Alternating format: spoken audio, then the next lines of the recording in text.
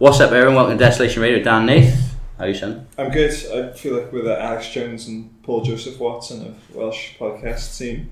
You specifically asked in a text message that we referred to each other as Daddy and the Boy. Yeah, no, you did. No, and then I Shotgun the Boy. Shotgun Boy. Right, so the Daddy and the Boy as you, of the Welsh quite podcast paternal to me, scene. aren't you? Yeah. And I'm Big quite time. immature, aren't I? Yeah. Alright, so finger on the pulse as ever. We are here with our general election special only 2 weeks after the election has sort of calmed down. We don't want to come out with a really hot take immediately because we could have been wrong, so... Yeah, we wanted to come in with like a war room temperature take. Wait for everyone else to sort of make mistakes of, whatever. Anyway, we're delighted to be joined today by two very special guests. We've got Erin. Hello, Erin. Hiya. Erin's day one, sort of been helping us out with the show. She's been absolutely fantastic and obviously incredibly smart and got a lot to say. Follow her on Twitter at BlueBooksBurner, and we're also joined again by Dan, who is more commonly known as Immolations on Twitter. Welcome, Dan. Hello. What's happening? Not much. All right, we'll talk about. I'm just going to go through the stats because this is the part that Just get out of the way. everyone wants to know, right? So people can tune out straight away then. well, I haven't written like a spiel or anything. I've just written stats down. I'm going to Just numbers. Yeah. Right. So stats. UK election ended up Enter Scully mode. The ended in a hung parliament. All right. So Labour got 262 seats. The Tories won 318, not enough to form an overall majority. In Wales, which is obviously our area of focus, Labour's vote share went up 12.1%. The Tories also went up 6.3%, even though they lost seats. Plaid's vote went down by 1.7%, but they still won one more seat, such as a sort of first past the post voting system. So seat-wise in Wales, Labour are up 3 seats now to 28 constituencies. The Tories are second in Wales with 8 seats. That's down 3 from 11. And Plaid, despite sort of losing a percentage of the vote, at third with 4 seats, which is up 1. So Labour took back Gower, Cardiff North, and Vale of Clyde. Is it Clyde or Cloyd, I think. Clyde? Yeah. Yeah. I don't know. So Plaid won Ceredigion off the Lib Dems, meaning, unfortunately for the Lib Dems, they now have no seats in Wales, which is tragic, as we can all agree. So Labour's share of the vote in Wales was 48.9%, which is the highest it's been in Wales since 1997, where it was just over 50%. Turnout was up 68.5%, up 2.9% for 2015. So what's interesting for us is the Tories missed out on the key seats they were after, particularly big ones like Bridgend, Wrexham. They didn't hold on to Gower like they thought they would. Unfortunately, Alan Cairns held on sort of just in the Vale of Glamorgan, and Stephen Crabb in Pembrokeshire. They've still got their seats, but the majority sort of been reduced.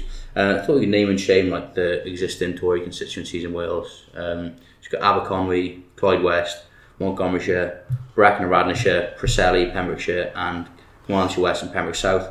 The Vale of Glamorgan and Monmouth, you are no longer welcome.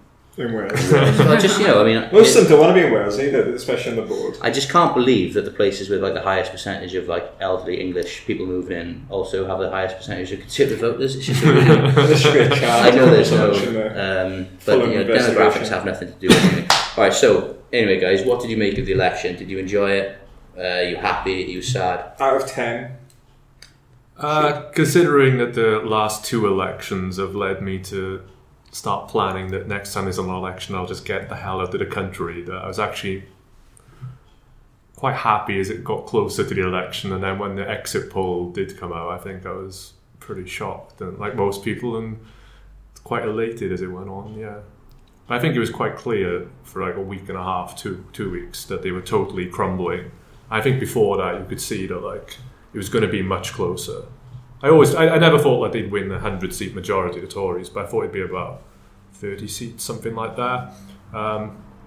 Which I probably think would have been just about all right, but yeah, I was totally shocked by it. And I think since there's been quite a change in, I don't know, just feels like the tide on so many things has just changed since the election. But you wrote, not like a mea culpa, you wrote like a nice why I'm voting Corbyn, didn't you? Yeah. Which was good. Because obviously you're proven. Yeah, it was difficult. Right, I like said like last year I was like, I'm never ever going to vote probably for like the next decade or two. I was like, I'm done with this. This is stupid. And like, I had that whole attitude of like, well, none of the parties actually represent where like I'm coming from, and where I think like they don't represent people in the valleys at all, or a lot of the people in other areas. And I wanted to. I think actually what happened this time was that like what Theresa May was saying, I actually found so threatening on some level, like things like devolution and I'm not massively like a human rights activist or whatever, but some of the stuff she was saying about that was genuinely like, okay, this is quite disturbing. She said she was going to like start getting more involved in Wales and not have this devolve and forget attitude, and even paid us a visit as well in Bridgend. She did, yeah. That was part of her big strategy. Stood in a factory in there? Oh no, it's a Brackley Community Centre. Yeah. Was it? Yeah, just up the road from me. I can't even Steve imagine what it Robbins. must be like to be one of those the captive audience, you know, like if you're a worker in the thing, like your boss is like, shut up, like just stand there like and clap when some idiot sort of When George Osborne puts his fingers in the conveyor belt. tangent. Did you ever hear like where George Osborne gave that like speech like factory workers and like these linguists, and he tried to change his accent. Yeah, training. Like, he had training he's for it, like didn't a bear this, and it was just like, Hello, chappies. he spent years apparently trying to get rid of his like plums in his mouth. Like, whereas Michael Gove has gone the other way. There's like footage of Michael Gove on Baddiel and Skinner in like the late 90s, and he sounds very Scottish. Really? Yeah. Just beaten out of it. Like. And incidentally, back in the 80s, the rumour is that the Socialist Workers' Party, being primarily sort of located within British universities amongst like upper class or middle class academics, apparently had to do like sort of training for their members to like how to speak with or understand regional accents and how to connect with sort of ordinary the lumpen proletariat. Like, I think that happened with like the start, like the Labour, you know, the Labour Party was formed. It was kind of like the trade union. I wasn't say trade union upper class, but the almost trade union bosses and stuff. But then like they did have like a kind of token working classman as like a decorator. They used to kind of like bring out every now and then. Yeah, so like yeah. Erin, what did you make of the whole thing? Like, I feel like it was a bit of a mess. Initially, yeah, I felt a bit like you by the end, but I didn't think I'd vote for Labour, and I felt that for quite a while. And then I noticed there was just a change where when the Tories started making these huge mistakes in the sort of 2 weeks coming up to the election, and like the way the Labour Party managed to seize that and turn it into something positive and be the positive party, I think that's the moment when I realised I would probably lend my vote to them. Yeah, I didn't expect them to do as well as they did. Definitely not, but I think they just managed to speak to first-time voters. I've spoken to loads of first-time voters who have voted for Labour. I haven't met one that's voted for anything but. And yeah, I do think it's the kind of, partly because of that positivity, but also what else could you face if you didn't vote for Labour? The Tories seem particularly bad at the moment. I think really like ratcheting up the evil. Like. yeah, to Disney level. Oh yeah. What was interesting, Matt Zarb cousin, who's the guy that Nathan is a big fan of anyway, that's doing well for themselves on Twitter. Like. But you know, so Matt Zarb cousin was Corbyn's former, I think, press officer, and about like it must have been like 6 months ago, something like long enough ago for it to be like really prescient. He basically said like Corbyn's getting, I think it was at the time that Corbyn was getting absolutely hammered, you know, like every day. And he basically said like the more people actually see of Jeremy Corbyn, the more they'll like him, and the more they actually see of Theresa May in the flesh, away from like the sound bites and headlines, the more they'll just realise, oh my god, this woman is a complete fraud. And I mean, she may well, I mean, all these like liberal journalists are saying like Theresa May is actually in private like a very warm person. But irregardless, she's clearly got a problem with sort of displaying empathy and talking to normal people, and that just like shone through, didn't it? It was just, and also what I thought was interesting that again, like Jacqueline sort of pointed out, I didn't know this, but the reason I mean, I was wondering, like, what during the Labour election campaign, because there was a stage, I think, as you both said, that it seemed to start going, actually, this is going really well. Like, Corbyn's coming off as really statesman-like, really relaxed. There's a real buzz, like people I didn't, who are not political, were coming out, like, voting for Corbyn. My parents put in, never ever would display like electoral sort of preferences publicly. We were having Labour stickers in the window because it's, first, as you said, there's the gravity of like the what the Tories are saying on the other hand, but also Corbyn just started getting, all the negative publicity seemed to abate, and he just started being seen as this really like good, smooth, nice bloke. I think one of the key things as well, like a really good example of how they did that was like when the terrorist attack happened in Manchester. That was always like inevitably going to lead to the Tories attacking whoever's in charge of Labour for being weak. If it was Miliband, if it was Yvette Cooper, if it was anyone, they would have just constantly criticised them for it. And I think actually, like, it probably would have destroyed Miliband, Cooper, anybody else who's trying to triangulate and be a little bit, look, we need to be stronger on this, but weaker on this, and try and match the Tories. But actually, he came out quite quickly and just said, actually, I think foreign policy is an issue here in a very nuanced way, where he actually came across like a statesman. And it just preempted the Tories, because like, they sent Michael Fallon and Boris and all the others out to do the standard lines. But they just looked so foolish. They looked desperate, and as if they were just like throwing these IRA accusations at him and all this other stuff. It just made them look really foolish. And like, I don't understand why they keep sending like Michael Fallon out, because every time I see that guy, it's just like, this is like, it's like one of the most like fakest people I've ever seen on TV. But. Incredible. I mean, the thing with the IRA is like, if anyone knows me, like, the more Corbyn's linked with the IRA, the more I just love him. Like, it's just like, I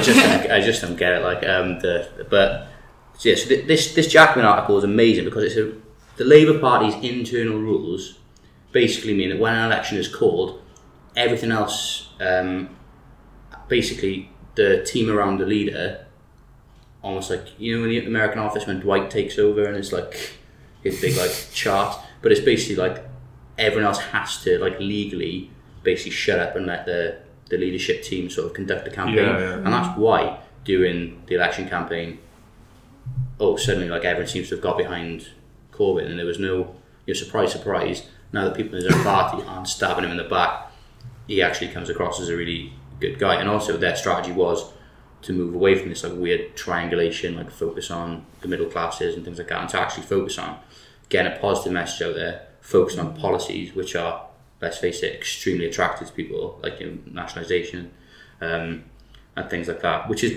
what for the last 10 years people have been saying, British public turn off and stuff like that. But the national, like if you're talking specifically about rail nationalisation, that's been in like almost every Labour manifesto since trains began. But they will look at it is what they've usually said, though, isn't it? It's been like, we'll have a look. Nah, it's been.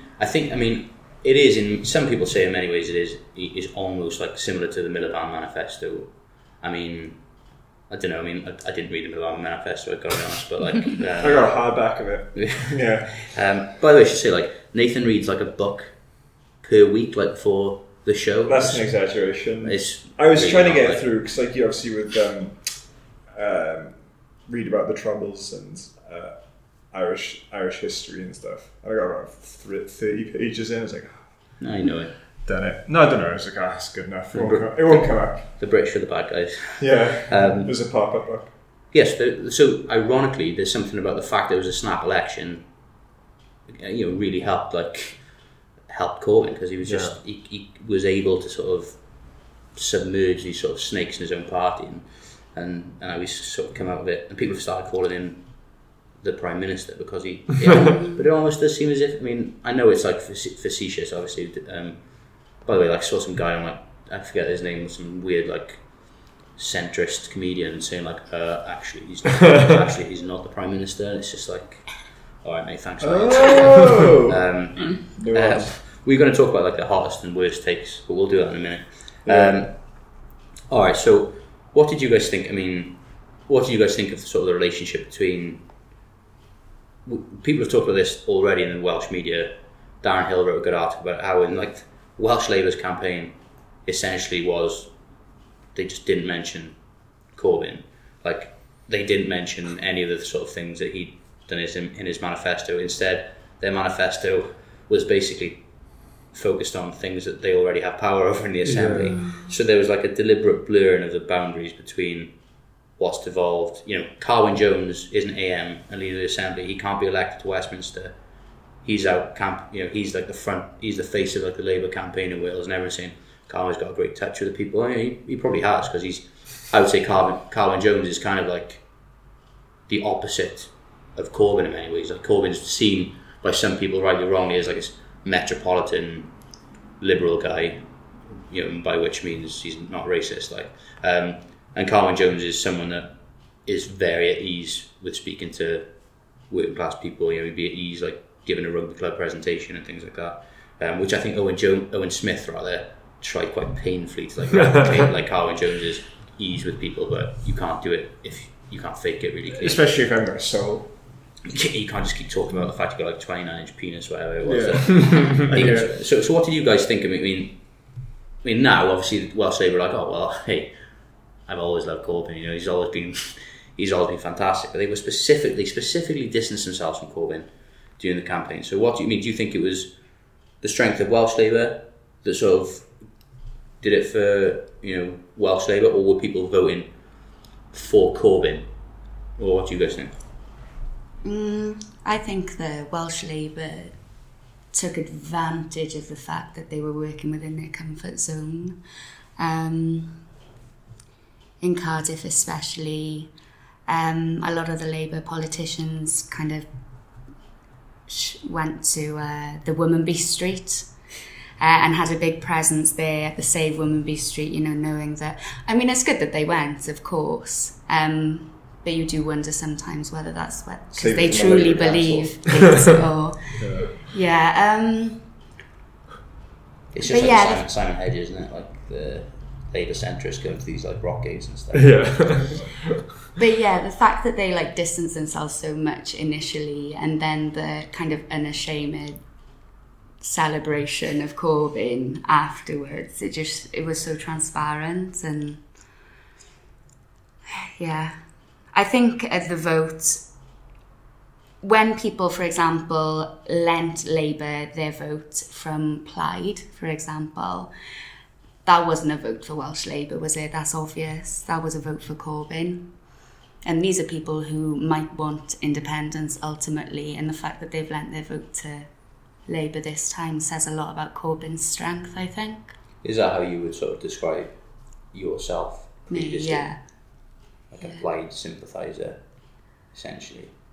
What do you mean? No, I mean, because we had a brief sort of beef on Twitter, like, you know, I said something like Welsh Labour's attitude towards Plaid, and then Leighton Andrews says that, you know, voters don't belong to, you know, parties don't own voters. But when you've got David Ellis-Thomas on Kevin Brennan's election material urging all Plaid voters, you know, the former leader of Plaid Cymru, I think it's clear they made and Chris Bryant did that really impassioned, like, please don't vote for Plaid, you know, like, vote for me, basically. Kind of saying we're all on the same side. Is that what? Yeah, I mean, I don't know really. I just feel that the nastiness that followed, that was something that really wound me up, because they should have been grateful, I feel. It's not something that is... what was it? It was like Welsh Labour's press officer on Twitter, basically, if anyone didn't see this, like, erupt. So Welsh Labour spent all the campaigns like asking people to vote for them, saying like, there's always between us and the Tories, like, you know, lend your vote to us, blah blah. And as soon as it happened, they were like, haha, suckers, 5 votes down, like, reject across Wales. Like, I remember seeing, I think it was Rhun ap Iorwerth. I went to see Neil McAvoy's like speak in a church in Ely, and I went because I quite like Rhun ap Iorwerth, and he was there as well. And he was just chatting about how he was having a conversation with a Welsh Labour AM, and they were sort of getting on with each other really well, and they were agreeing on so many policies, and Rhun turned around and said, well, you know, if you truly voted for these things, then I would be happy for there to be, a Labour government. I wouldn't mind whether it was Plaid or Labour if we truly went ahead with these things. And he said that she turned around at that point and said, "Oh no, I would never be happy with a Plaid government." So the point he was making was that it doesn't matter what the party is, it's about the policies. And I think that that's kind of how I felt this time, was that you had to lend your vote to the policy, not the party.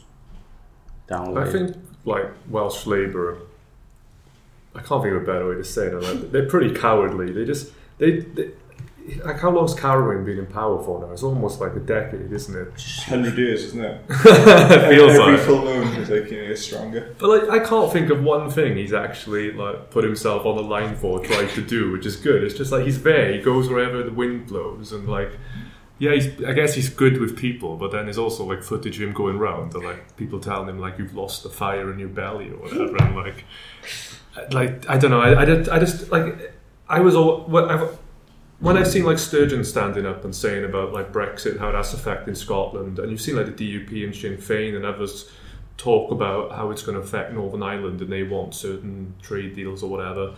And then he just kind of like, oh, we hope it doesn't affect the Barnett formula. We hope things carry on. All right, can you make sure you give us money? And like, please, and it's just it's demeaning. Like it's totally demeaning. And like for him to start then saying, oh well, Corbyn needs to do better and like this and that. It's like you haven't done like anything as far as I'm concerned. In fact, every time Plaid have put something forward, which is like in the Labour manifesto, which is a good thing, like banning 0-hour contracts, you've voted against it. And I think the majority of people probably, number one, don't even know what Welsh Labour stand for or that they are different. And number two, if they do know, they probably voted in spite of them. They did vote for Corbyn, not for some brilliantly run Welsh Labour campaign, but... Some legend wrote an article in Jacobin about that exact. What was his name? He's similar to yours, wasn't it? That exact topic, like, but you're right, bang on. Firstly, I mean, what was interesting to me, like Roger Morgan, okay, he's now passed away, right? Roger Morgan gave like an interview about a year ago, and people basically like essentially saying what you're saying, Dan. Like, why is Carwyn Jones being so like servile? Like, where's this like complete reluctance to rock the boat? And Roger Morgan like quite literally said like Wales should be rewarded like within the union because we're so like well behaved. Like, and it's just so that's almost like a negotiating.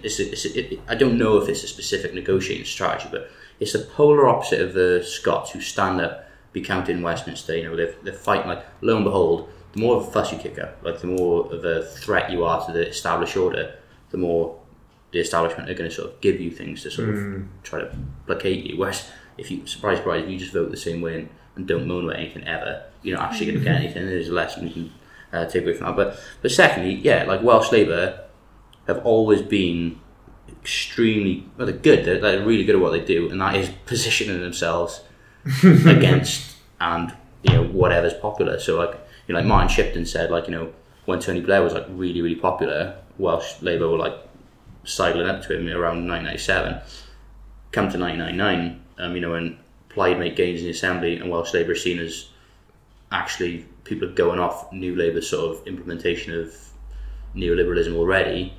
Lo and behold, Roddy Morgan has the Clear Red Water speech. They position themselves as this like social democratic party to the left of New Labour, despite the fact that actually there isn't really that much difference like in the policies. There are some, and they should be praised for the fact that they didn't go down like PFI in schools and hospitals and things like that. And there were some like progressive things, especially in education. But what I think is interesting is like I always thought this, and what happens when there's like an actual socialist in charge of like Labour in London. They've really struggled, I think, to define what they are. Like what makes Welsh Labour distinct from Corbyn. Like they're not. It's like they're not New Labour, but they're not. They don't want to be seen as like leftist. But I think it's like a hodgepodge of. But I think some of I know during canvassing, some Labour MPs use that to advantage. Just like, this person doesn't like Corbyn. Send me in. I'll tell him how much like I voted against him. And so you can, like you're saying, being separate to London and the Corbyn's Labour Party, they have room to manoeuvre and kind of It's a win. Adapt to like any situation. Just like, oh yeah, Corbyn. Because I was speaking to, I went around speaking to 18 to 35-year-olds, just like, what your voter intention? As you do, yeah. And luckily this time there was an election on, so it made sense. Yeah. No, my friend planned to write an article because like he was trying to see like the difference between different places in the UK. So you'd have like too lazy to do it himself, basically. He was, yeah. Like metropolitan areas, uni areas, which would be high in Corbyn voters, where there would be a surge, compared to a place like Birmingham, where it's a lot more like different races, and how does that play out? It's a place like Bridgend, where it's a like post-industrial town, And I was speaking to a lot of people, and broadly, I'm voting Labour. Some like stand like, well, my family's always voted Labour, so I think. And then I had one person who was like, I'm going to vote the Green Party. I was like, oh, that's kind of interesting. And then few Conservatives, but they tended to be, I guess, on more of the working class side. The majority of like the Labour voters or potential Labour voters at that point were middle class, saying how like, oh, the draw for university fees being cut is a big one. But then I did have this one guy who said like, oh, I'm going to vote Plaid. I was like, oh, that's interesting. Because they're going to stand up for Wales. But he's like, oh, if I wasn't going to vote Plaid, though, I'm going to vote Tory. I was like, oh, it's weird, isn't it? Yeah, it's like because you get like these kind of anomalies. But most the people, I guess, there's like a kind of bias for like who people I was asking. Was like, oh, I guess they kind of dress like me, maybe approachable. Like, but how do you dress? Would you say? Cool, like. Yeah, it's just stylish, constantly. I was like, oh, they know what's up. I'm a bit ahead of them, like fashion trends. Wearing t-shirts of people of you took the beefs, like. Yeah.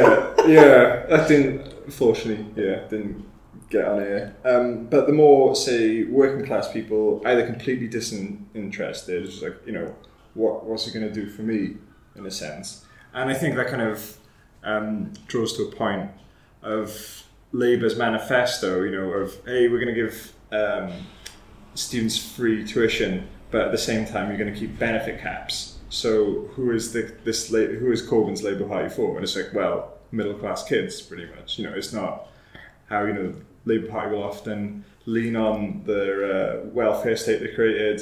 We uplift the poor, and clearly within Corbyn's or the Labour Party manifesto, this time that was ignored.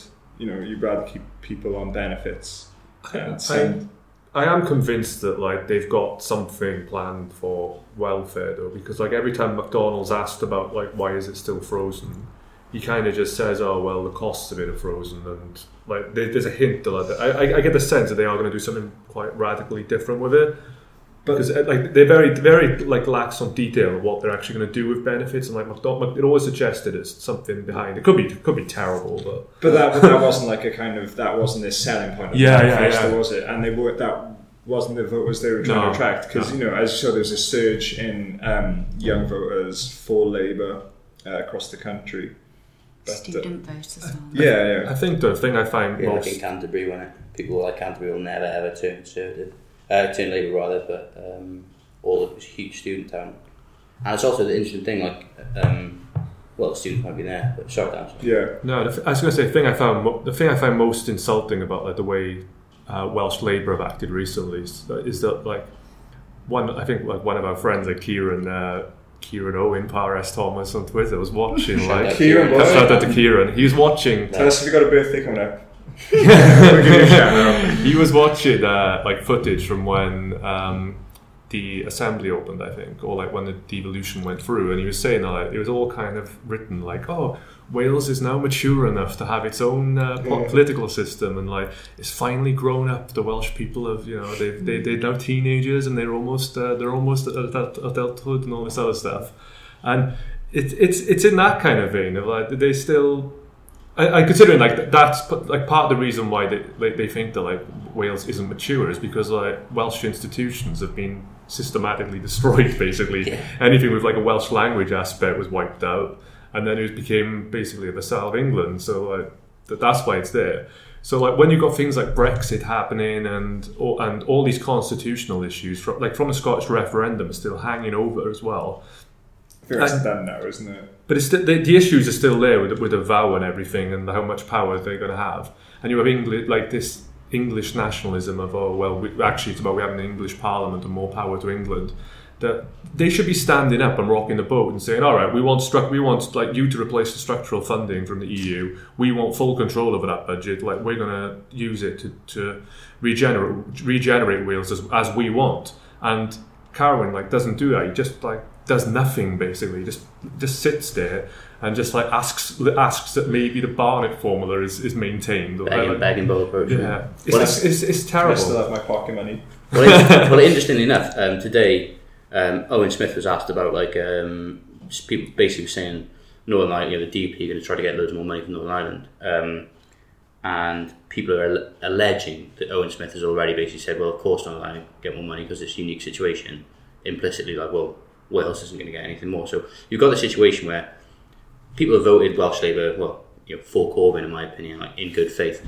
But the issue is, as we spoke when Mark was on the pod, ultimately the role of Welsh MPs, as you both said, is to go to Westminster and kick up a fuss. And given how poor Wales is, Wales needs a strong vote, a strong voice in Westminster. It needs people not rolling over, and also needs people voting on constitutional issues. Do we really think that people, we know Chris Bryant is against devolution. He's against devolution of policing. There was this bizarre Twitter exchange when he was like, "This is disgusting. There's no police on the beat in Rhondda. They need more police." And then someone says, "Chris, you just voted against devolution of policing. Do you believe that policing should be devolved to Wales?" No.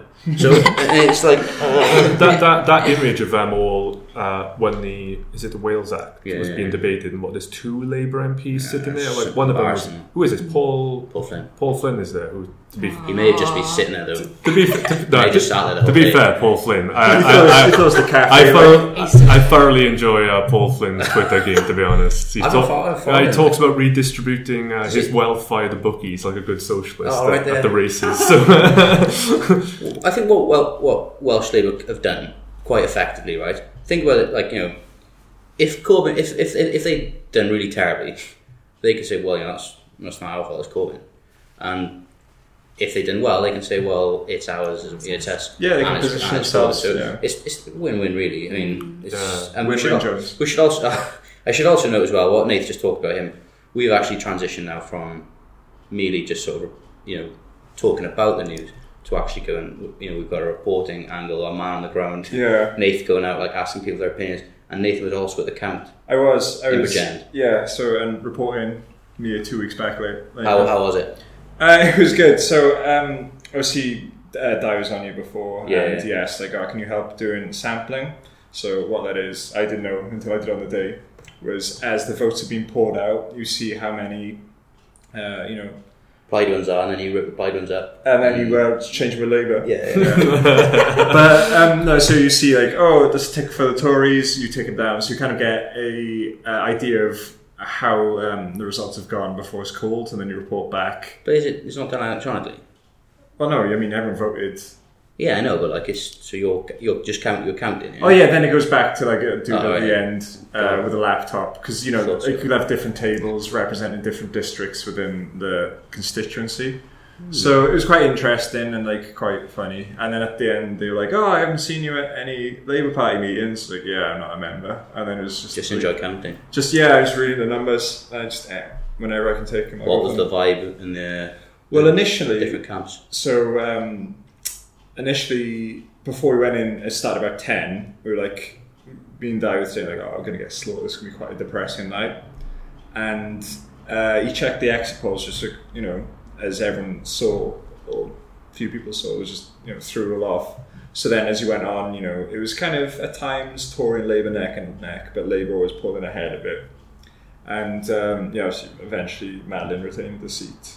But at the end, as Karen Robinson's vote was being called, and it turned out that she had less than Madeleine, one of the Labour guys shouted, on your bike, and it just really upset the Tory camp. Well, she didn't live there, she hadn't been there. Yeah, exactly. So it should be on your car or something. Maybe they just didn't they got the transport the nomenclature. Yeah, it's just she didn't get a bike because she gets someone to drive it. And then this little, because I guess with it people fall into categories all the UKIP guys were just old close to death in like their kind of like suits, their club suits. Not dead yet. Like. Yeah, all the young Tories like tuck their shirts in, like, and this is one of them had like just grown a beard. Like, good for you, well done. I just don't think. I mean, I don't know. I think I'd be like so vulgar, like if I want to be like eat shit, like like then statesman, like there's something that bugs me about seeing like something bugs me about seeing rival political parties like congratulate each other. It just seems like it's like almost like it's all a game. I don't know. It is though, isn't it? Really. I just find it hard not to actively despise people who are like conservatives. I mean, it's nice when you see like a Labour and a Green shaking hands though, or something in it. That's really sweet. I think. Yeah. When it's our side, like this. I did enjoy Corbyn telling that guy in Parliament he was going to nationalise his water interests. He's like, congratulations on coming back to the House. By the way, we're going to nationalise your your stake in the water industry. All right, we'll just briefly talk about Plaid. Plaid, the share of the vote went down. I suspect that is because a lot of people who would traditionally have voted Plaid, sort of as you did, Aaron, lent the vote to Labour and marginals because of the gravity of the situation, also because of Corbyn. As we were almost kind of pushed to do, weren't we? But nonetheless, one Ceredigion. So what do you guys make of the Plaid? It's kind of a surge, but it kind of isn't. We're going to have to edit out this silence. Once Corbyn started pushing that manifesto, I thought that they were kind of screwed because I knew a lot of people who were saying, "Oh, look, regardless of what Corbyn is like, there's a lot of issues around Wales which Labour aren't good on, and actually we need to vote for." I didn't say this, but a very pro-European party, but Wales within the single market and that kind of aspect. And I thought they would have actually done quite well in a lot of seats based on that. But I think the manifesto just drove them into the ground in a lot of areas, I think. And not just like people lending their votes. I think it probably won a lot of people. Yeah. I think the problem for Plaid historically has been how on earth do you respond to a genuine socialist when Plaid's whole thing has basically been like, let's reposition ourselves. Well, not reposition ourselves because that's what they are, but as a social democratic party. So I mean, given that Plaid haven't really been banging the independence drum, you're faced with a small Welsh social democratic party that aren't really, they have got a right. The thing is, the annoying thing with Plaid is that they've had really radical manifestos in the past. This one wasn't particularly. It was more like a mission statement, what they're going to do. But like the Assembly manifestos are always like at least as radical as the Corbyn ones. So I think they've got to ask themselves now, how is it they're still not seen as a radical party? How are they still seen as this like almost like the green version of like the Lib Dems or kind of like a moderate party when actually the manifesto aims are fairly radical. So I think that's, I don't know, I think they're probably going to have to reassess and think like, well, how they're going to have to work out now how they can reposition themselves as well. They are different to Labour, but they also, people were saying like on Twitter and things like that, Plaid people were saying, if you want Corbyn's policies, vote Plaid. And I think that is definitely true because Plaid MPs definitely agree with what Corbyn was saying, apart from when it comes to things like Wales. But regardless of your intentions, I think that's inevitably going to come off. Well, why don't you just vote Labour? Yeah. I think a big problem as well is that there is a massive regional difference in terms of if you ask people in different parts of Wales why would you vote Plaid, you get quite different things from like areas where it's quite rural farmers, the Welsh language aspects, and I think in the valleys areas probably is just lending them votes to what they think is a socialist party. But I think outside of that it's probably quite different, like from where you're from. And Ceredigion, I'm happy for Ceredigion. Because how long has it been since they were Plaid previously? It's been ages. A while, since Simon Thomas was there, wasn't it? And I drove through there about a week before the election, and it was, you could never have told who was going to get it. It was so equal, it seemed. What, Plaid and Lib Dem? No Labour, no Tory. I didn't see one placard. It's a weird little place, Ceredigion. But I think Plaid are they're quite good at like localizing their aims. So they appeal to like the agricultural community in Ceredigion. So basically, they're stealing who might be a Tory in Carmarthen is a Plaid voter in Ceredigion because they're quite good on agriculture. That's interesting. Yeah. Yeah, well, I mean, that's what I mean. Yeah, but the fact that they're good at localising also means that sometimes there's not unity across Wales, and I think that maybe is what's lacking as well. I mean, that's what people have said at the SNP at the moment, and it's a broad coalition based, of different interests. So apparently there has, I didn't think this was a thing, but apparently there have been a lot of people going from the SNP to the Tories, which is something that I didn't think was a thing, but apparently it happened. So as you said, I think that's probably something that... But what you're saying about the point of Plaid need to be more radical, don't you think, first of all, I think we've perhaps hinted at it in previous episodes, like with Martin about Wales Now in his book, and how Plaid occupy himself as like a radical party when that's not going to stick in somewhere like Erin's just saying in Ceredigion or like more conservative areas. Well, I've always just... when there's perhaps not like the hotbed of radicalism that is sometimes painted on Wales. But there's a real passion for preserving the language as well. Yeah. That's another one that wins it in places like Ceredigion. So that kind of linguistic wanting to preserve something, but also being really forward-thinking in wanting to preserve it as well. That kind of cultural... And you do have as well, you have those like conservative voters who are somehow like deeply concerned about like who owns Wales's resources and stuff, who are like, oh, we should nationalise the energy industry and stuff, and it's like, wait a sec, why are you voting, why the hell are you voting Tory? Was Theresa May saying like all workers should take control of industry? Occupy the factories. Well, what was funny, like if you think about like the hot takes or like the amazing liberal media were coming up with, it was like, this is most like radical, like Theresa May's compassionate conservatism, like she's like parked her tanks on Labour's lawn, like, and then that rapidly got abandoned for Fox. Well, this is what people like forget. They say, no, a Tory manifesto was bad, they let the mask off. Like 90% of those journalists said that like that manifesto was a shift to the left. Yeah. When they came out, they were like, oh, they're occupying Corbyn's ground, he's gone left, they're going to win up all the centre votes. It's a pitch for the centre, and it's like, no, it's the most like far right manifesto we've seen in decades. Like that's what most people said about it, but all these like very intelligent politicos or whatever didn't capture that at all. Well, what's the best, like, worst take you've seen of this election? Because the media, the experts are, the morons aren't in this fake. They're absolute idiots. So like they're correctly getting hammered.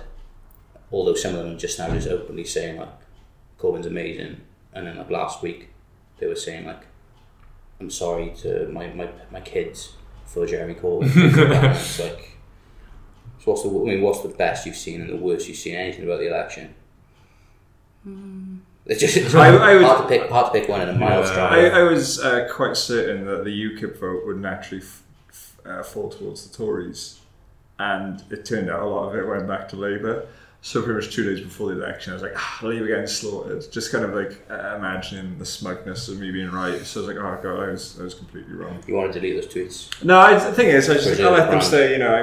I'm fine. I quite enjoyed Owen Jones's like gradual weather veining of before the election. Corbyn has to go. Maybe Clive Lewis is a good example, and then election time is just like Corbyn is the best person in the world.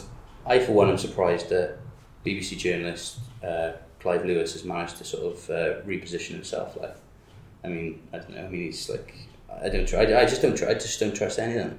I don't know. I like to think that Corbyn is doing a whole, Godfather thing with like Fredo, sort of like, he knows they all betrayed him, and he's just gonna take Owen Smith out rowing and just have someone shoot in the back of the head or something. What is he allowed to do? Like, well, yeah, this political policy is to like assassinate you. No, you're right, because I just like, how does it work? I don't know. I don't know. Basically, we're just fantasizing about cool lives. I haven't got a clue, but and that's the thing. In my head, it would be as simple as like proper Ramzan carried off, whatever. I'd be like, just, like, go and just like literally have your rivals assassinated or like exiled or like gulag them or something like that. But apparently, deselection is is quite hard to do. Like Di was saying, it's not that simple. You can't just like kick someone at the party. But I know that part of the battle within Labour at the moment is for control of processes like deselection, so they'll make it easier in future. But I don't know, I mean, like it's kind of like, Wayne David made this thing, was like, if Wayne David, who spent like the entire leadership campaign and election like running down Corbyn saying, hey, if Jeremy wants me to take up, have a seat on the front bench, then I'd be more than happy to step up. Cool, so you do Saturday, yeah. Put your fence up, like. yeah. It's just like Jeremy Corbyn's getting all these responses like on a WhatsApp, and he looks at it, and it's like, you last spoke to this person the 2013. The huge Labour MP group of WhatsApp. They got two in there, I reckon. Like they split the group, haven't they? Yeah. What happens first? It unfolds on WhatsApp, and then in Parliament, and the media. There's like a centrist group with like John Harris and all like the Guardian, like centrist writers who are just like, and Andy Burnham's like the funny one in the group. Like he just keeps telling everyone to like his Spotify playlist. I think the thing is, though, is like, number one, he's got like 99% of the membership on his side at this point. And within Parliament now, I guess he does have that core around him who've been through it. And during the election, like, all of them kind of really just jumped up and came out of nowhere. So like the soldiers, like, yeah, you had obviously Corbyn did well. You had like Thornbury doing. Like, I've never seen Emily Thornbury do much before that, and like all of a sudden she's just like demolishing arguments. And you had McDonnell basically being like probably one of like the best. Taking names, did you see he had to leave halfway through the Channel 4 thing, just like get the camera? He just was like, see you later. He generally comes across as like a little bit unhinged as well, which is why I love. Yeah, that's what I like. But like, it's like they had Damien Green, who's now effectively Deputy Prime Minister, was on about nationalisation on I think it was like Andrew Marr show, and McDonnell was like, the only reason you're against nationalisation is because you're on the boards of these companies which all profit of our resources. So like, Damien Green have obviously never been confronted about this kind of thing. But you have like I don't know, like Barry Gardner as well, and all these like people who have just come out of nowhere. And the thing is, considering everyone says, oh well, Yvette Cooper and Chukwuemeka and all these are really good on TV. Like, they're not. Like, these guys, like, they've done way better. Like, I've never seen like Yvette Cooper on TV and be like, oh, she seems like relatable person who I want to lead or whatever. And like, it's the same with Chukwuemeka. Like, I've never seen him say anything of substance, and I don't understand why. Like, basically, the only thing the Blairites can say is, oh well, we're very like media savvy and we can like manipulate the public mood well or like capture it well. Yeah, and they're not even good at that. They're useless at everything, aren't they? Yeah, they're just wrong about everything at this point. So Corbyn now needs to draw like his soldiers around him, then like his consigliaries, the capos and things like that, and they go out to the regional branches and things, and they hang out in front of like pork stores wearing like tracksuits and vests. Like, I guess it's like they said that they were all there when the PLP basically tried to destroy him as a person, is what they said, isn't it? And like, they got through it, and I guess once you go through something like that together, you're going to be there forever. And this is the mad thing. It's good team building exercise. That is. This is why again, not in the Labour Party, although I wish Corbyn well, and I don't like the Welsh Labour Party. You've got all these, back in the day, as you just said, Dan, like, there was a leak from the Labour Party centrists, and they literally said, we are trying to break Jeremy Corbyn as a person. Like, we're trying to basically almost like kill him, like almost break this man's spirit so he's got nothing left. I mean, and that's what they're trying to do. And now he's going to take these people back. Come on, he knows he's smarter than that. He's going to take them back in and see them off at some stage. He's got to. I guess. Who's he taking back in? Like Owen Smith. Owen Smith's gone sent out to the provinces. Yeah, as Gwilym just said on Twitter, like. But I guess he does have an interest in Northern Ireland and the way that situation is at the moment. It kind of maybe does make a bit of sense. But like, he's kept like Yvette Cooper away. Like, maybe he's hoping the things with the DUP are going to like kick him a fuss, and Owen Smith will be like or something. I said back in the day actually that like people said, why on earth is Owen Smith going for leadership thing that he can't win, and he has got no chance of winning. So I honestly think that Owen Smith is cynical enough, or being like a former journalist, like a lobbyist, his main idea was he knew he was going to lose. It's a chance to come out of it with a huge public profile. Like everyone in the UK sort of knows who he is, essentially now, whereas before he was like really obscure.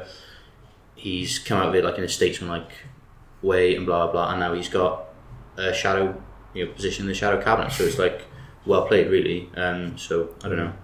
Everybody knows apparently he has a big cock as well, so like, congratulations. That was the whole point of the leadership campaign. He's just been his whole life like, how do I get this information out? It's something I've been dying to tell him, and he just couldn't even wait. Like, just tell my wife to spread it around. Just think about the timeline where Angela Eagle is actually the Prime Minister at the moment. My God, that's a timeline I want to live in. Yeah. I mean, there's some of the takes of like the moderates would have like won, they would have landslide and things. But I mean, the thing is though, there's an interesting article I've been reading. So it's by Matt Bolton. Matt wrote a couple of really interesting. Matt who? Bolton. Oh, I've got that article as well. Great mind. Which one's that one? But basically, he's saying that Corbynism. He's reassessing Corbynism. So he's saying that basically, like Corbynism, we're bringing together like. It's amazing, isn't it? By bringing together like.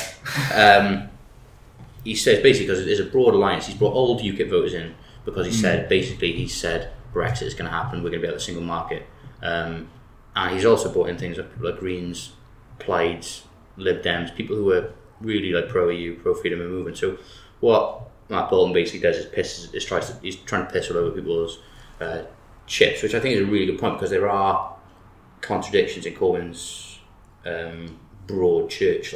But the thing is, I don't think they're going to come to the fore immediately. No, but I mean, like what he's saying is a really good article about how you can triangulate yourself as constantly be a principled man, and there's that on social media him getting arrested for protesting against apartheid. But then Matt in this article points out every Labour MP was against apartheid. It's not like going against the grain particularly, but then how I guess political culture now has shifted so much that in 2015, when the Labour Party put controls on immigration on mug, that was just like, a big no-no. But then he can actually take a harder stance on immigration now because of just what's happened. The other interesting thing he said, that which we'll get people on that are more smarter than me. Maybe Calvin will come on. Basically says the 2015 election was dominated by discussion of the deficit and debt. And he said basically what happened is that the Tories kept repeating they were still clearing up Labour's mess. And he said it trapped Ed Miliband in a political territory from which he could never win, and every word from his mouth was framed by the context of Labour's overspending. It led to the crash and to the deficit, and he just couldn't get away from that. It's like Labour were going to bankrupt the country. And that has sort of hung around Corbyn's neck for a while, the magic money tree it never really stuck. But it hasn't really stuck in the same way. But basically what he's saying is that austerity has finally started to bite the lower middle classes and the middle classes. Because it has. Jobs are insecure, house prices are through the roof, rent outstrips salary in London for the first time ever. So it basically, he's saying that Brexit has wiped the economic slate clean. That's his exact words.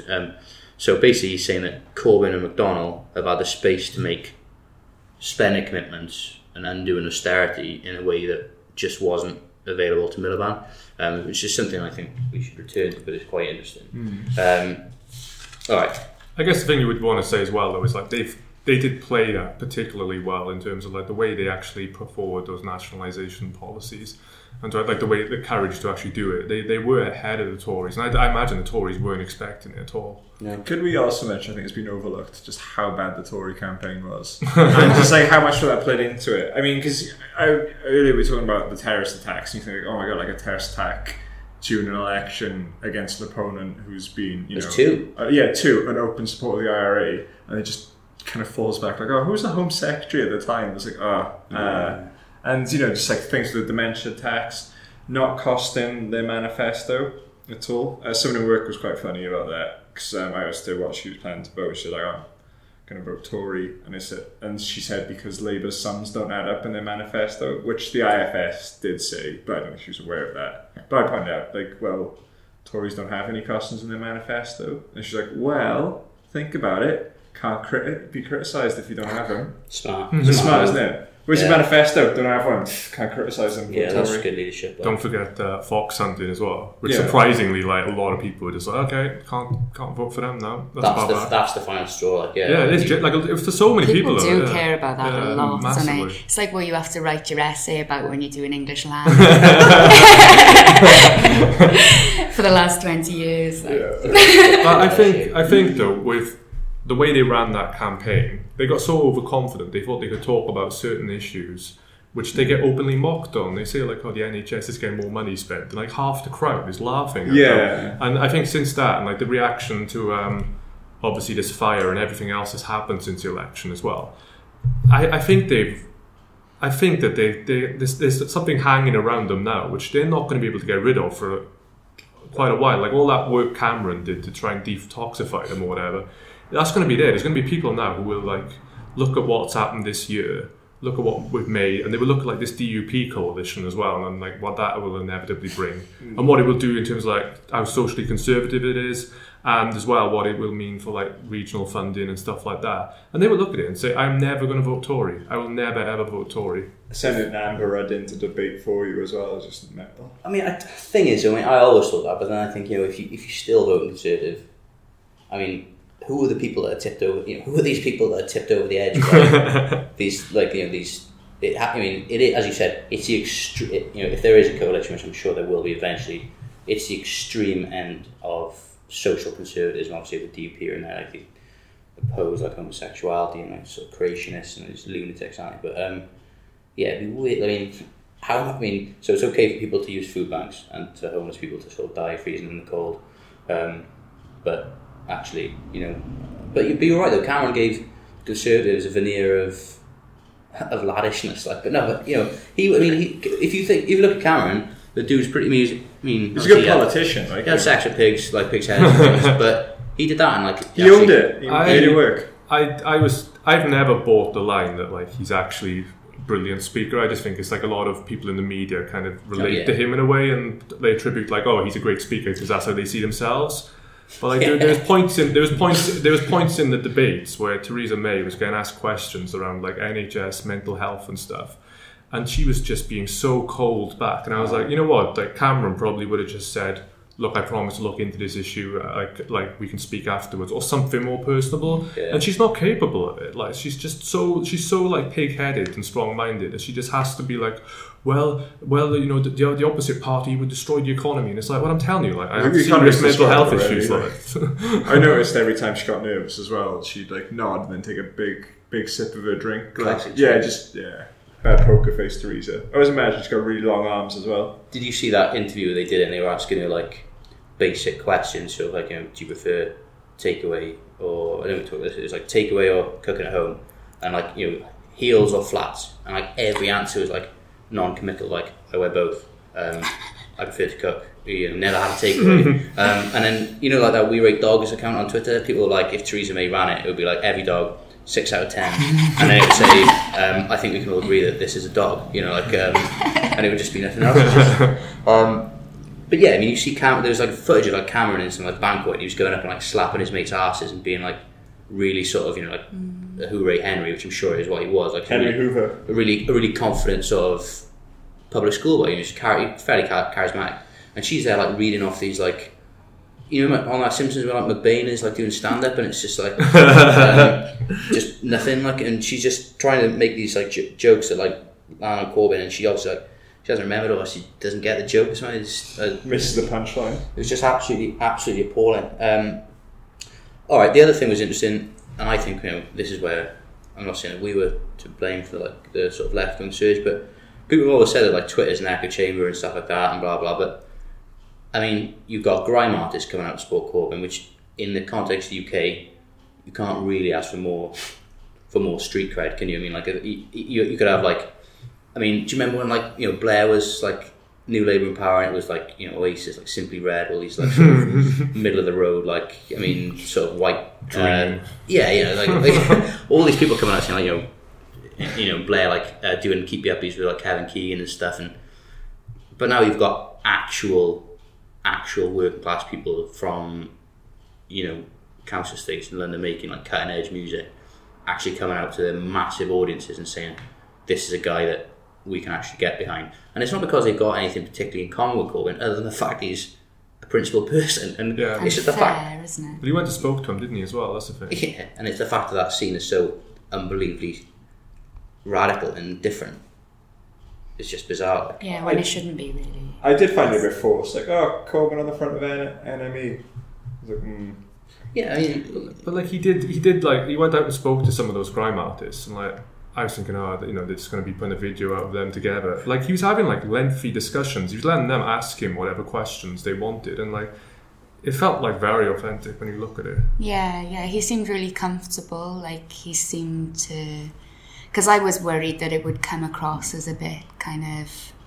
He was giving them his mixtapes and stuff, wasn't he? he's doing like trying to be down with the kids or whatever. But it didn't come across like that at all. I didn't think. No. I thought he came across really well, and he's a good listener.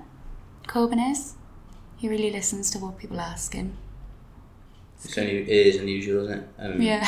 Yeah, he doesn't do that abstraction from like the question that some politicians do. No. He actually answers them. To draw like a parallel with Bernie Sanders a bit, it's like, Sanders released a diss record, didn't he? He did. With Run the Jewels. Yeah. Killer Mike, like, LP on the beat. Yeah. What were you saying about Sanders? Sorry. Oh yeah, it's like he seems like a normal guy. Someone. I guess perhaps like Corbyn's strength initially was he wasn't media savvy and he wasn't polished. That perhaps that made him a bit more relatable. But obviously, as the campaign went on, he was a lot more. Oh, he did get a lot better.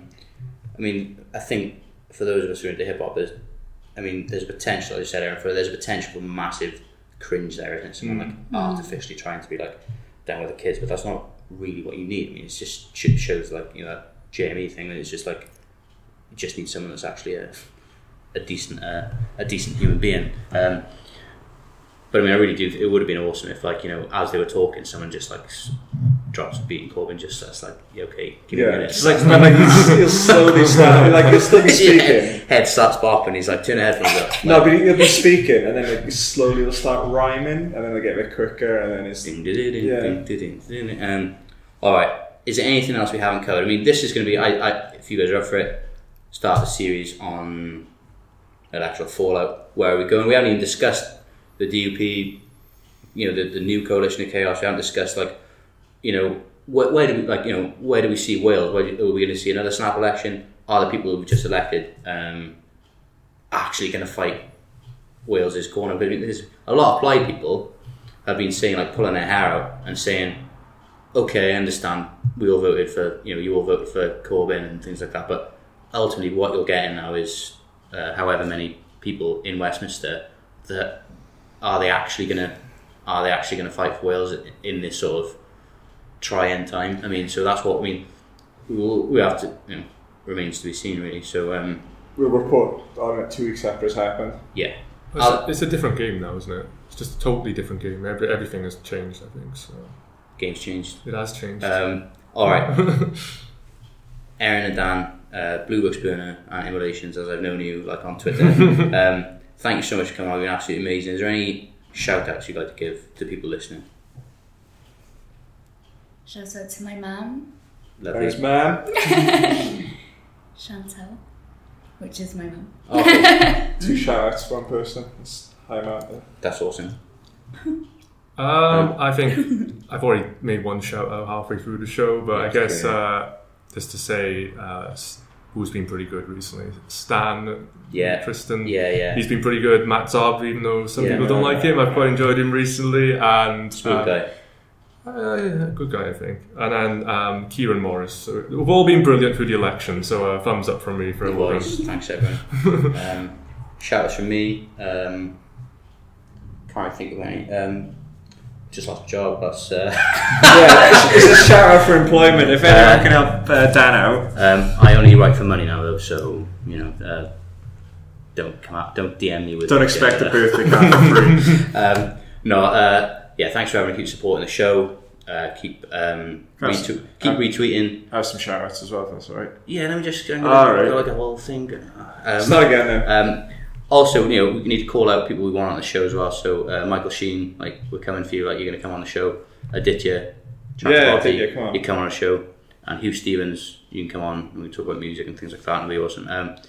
I'd also like to say shout out and RIP to Prodigy of Mobb Deep, who died of a heart attack at age 43 or something this week, which is really sad because when I was coming up in the game, no, but you know, Mobb Deep have always been like just an amazing hip hop group, and actually Prodigy was one of these people. And if it's okay with you, Nick, I want to do like Prodigy outro where he's just talking about how like real he is and how like don't step to me in the club. You know, he's like and then he actually did go to prison for like 3 years on like weapons possession charges, which is like the standard rapper like way to get incarcerated. And while he's in prison, when he came out, he released like a prison cookbook of like it was really funny, like because it's just like they're like the Prodigy's prison eats like so he's one of the greatest. So rest in peace. Shouts for me, Godzilla, King of the Monsters, the only monarchy I recognise, and I will give a shout out to pledging allegiance to Godzilla. Yeah, who knows where it's going to go in the future. Yeah. Also to the barman on First Dates, who I'm convinced has killed a guy. Do you watch First Dates? I've not seen it, man. I've watched it, and he's just... no, I have seen it. Yeah, but the barman, he's just always got like slightly unhinged, and I reckon he's got like a bit of a dark past, but now he just works as barman on TV. Like the guy in Wayne's World that keeps... the double shot, But, yeah. So what's the shout out to him? You want him to snap, or what? Like you just... Oh, no, I just think he's just funny, because he's always like, I don't know, he's someone who maybe tries to act like how he thinks people should act, and it just comes... It's very subtle, and I was like, I wonder like if he's got a bit of a dark past. Has he killed someone? I reckon so. Sure. Yeah.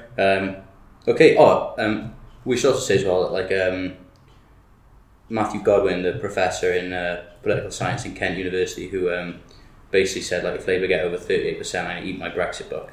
And like for about 2 full days, it was just people on Twitter just capital letters, eat the book, like just. And I was trying to obviously killing myself laughing, and I'm trying to explain it to my girlfriend why that's funny, like just they said you eat the book, and obviously it just doesn't seem funny when you explain it to him, but it was awesome. But like a certain like Professor Roger Scully said that no names. Roger obviously did like retract it, but Roger Scully did say that that he thought that Wales might turn blue. So we're not saying eat the book, but maybe just like a page. Like just imagine like 50 years from now when people are writing books about socialism and they'll be saying, well, it's so bad they have to eat books. Well,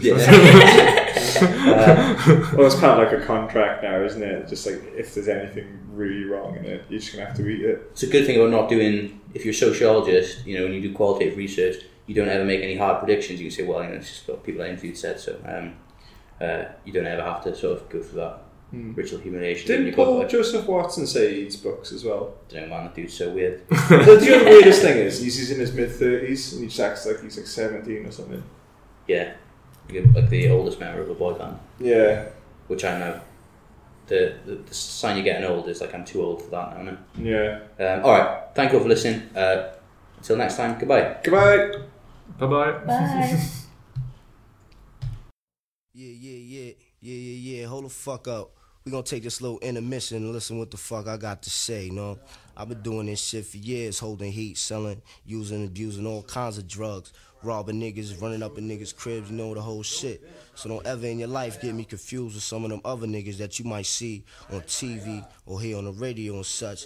You know what I'm saying? I mean, this is me, P. I'm speaking for my fucking self. When you see me at a show, on stage, or on the street, I definitely got the get on me, you know what I'm saying? You know what I mean? And it ain't like I'm trying to be a tough guy or trying to make people think I'm crazy by saying all this shit. But what it is that I know how niggas gets down, alright? I used to be in the clubs, the Muse, the Tunnel, whatever the fuck. Niggas get their little drink on, having fun with their little crew, you know what I'm saying? Start cutting, shooting, whatever, things like that. A lot of these so-called rap niggas ain't never seen no parts of that shit, you know what I'm saying? Dig where I'm coming from? Word up, yo. And I know a lot of y'all niggas, matter of fact, all y'all niggas right now listen to this shit. Like, yeah, we gonna see the Mobb Deep niggas. We gonna see what they about, you know what I'm saying? Test the niggas, see what level their head is at. But yo, I'll let y'all niggas know right now, you know what I'm saying? You ain't gotta waste your time or your money on your hospital bills. That if you step to me on a personal level, I don't back down easy, you know what I'm saying? There's a good chance your ass either gonna get shot, stabbed, or knuckled down. 1 out of the 3. So don't gamble with your life, dude. Word up, and believe me, I know very well I can get shot, stabbed, or fucked up too, whatever. I ain't super nigga, I'm a little skinny motherfucker. It's all about who gets who first though, you know what I'm saying? So therefore, say no more to all my niggas, get the money, frontin' niggas get the seats. And oh yeah, So all them rap ass niggas with your half ass rhymes talk about how much you get high, how much weed you smoke, and that crazy space shit that don't even make no sense. Don't ever speak to me when you see me, you know what I'm saying? Word. I'm about to get on some old high school shit, start punching niggas in their faces for living. Yo, I'm finished when I had to say. Y'all can continue on. You ain't kill nothing, let nothing die, nigga. Yo, get into that motherfucker. Fake jazz, get to your bag. Fast, real fellas, you know what I'm saying? Thug as fuckers. Told y'all fake thug, motherfucker.